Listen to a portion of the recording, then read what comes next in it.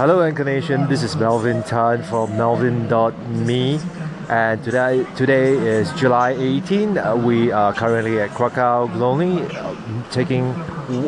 waiting for the train to take us back to Poznan, Poland. And it has been a really tiring trip, this last leg of it. And in a minute I will tell you the reason why I missed one day of broadcasting in a minute. So over the last 2 days we've been traveling, we've been really just maxing out our time here at Krakow, making sure that we kind of get to see what we wanted to see, as well as to be able to do what we wanted to do. So as a result of that, I was having a little issue with trying to get some work done.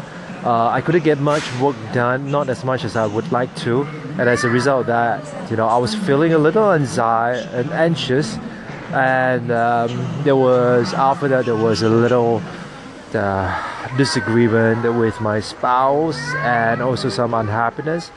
And so there was a fight between me and my wife, and so as a result that I decided that I'm not going to do any broadcast because I was just not in the state of mind to do that, and I just didn't want to put out rubbish. So I decided that I wanted to take a break for a day, and right now today I'm back again. So how are you doing?